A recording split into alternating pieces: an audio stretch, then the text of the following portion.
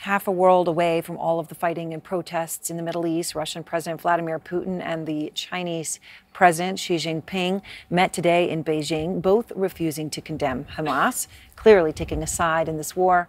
Will Ripley is out front.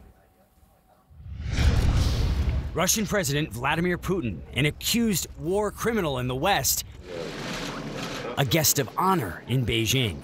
Chinese President Xi Jinping feasting with a fellow strongman, triumphantly toasting their vision of a new world order. A world prioritizing Palestinians over Western-backed Israel, pitting the Putin-Xi world against the U.S.-led free world. Russia and China refusing to strongly condemn the Hamas attack. Putin placing blame on the U.S. for the conflict, not Hamas gunmen, who also took Russian lives. Both Beijing and Moscow criticizing Israel's actions, condemning Tuesday's deadly hospital blast. The Palestinians say hundreds died. Russia calling it an act of dehumanization, urging Israel to prove its innocence. China says Israel played a part in provoking Palestinian rage. Decades of diplomacy without a two-state solution.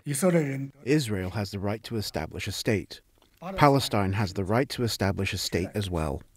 China's heavily censored social media overflowing with pro-Palestinian posts and plenty of anger aimed at Israel and the U.S. One user writes, "The only way to get peace in the Middle East is for the Jews to move to America and build a nation there."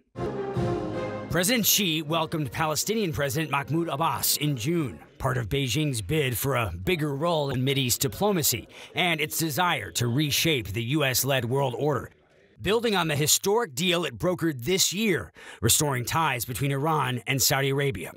China says it's sending a special envoy to the Middle East to help with a political settlement.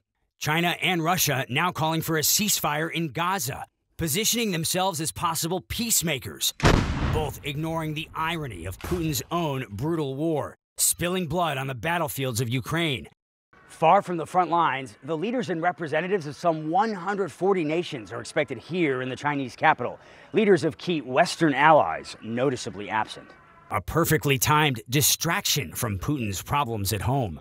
Parading himself before flocks of friendly state media outlets, Putin's heaping praise on China's powerful leader and Russia's loyal patron, Xi Jinping.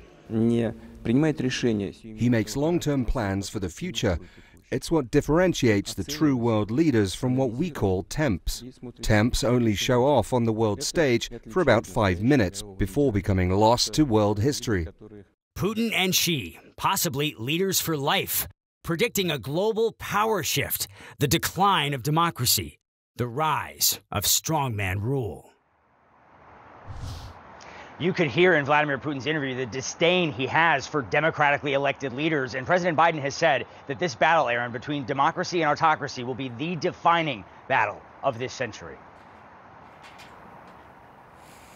All right, well, thank you very much. And thanks so much to all of you for joining us.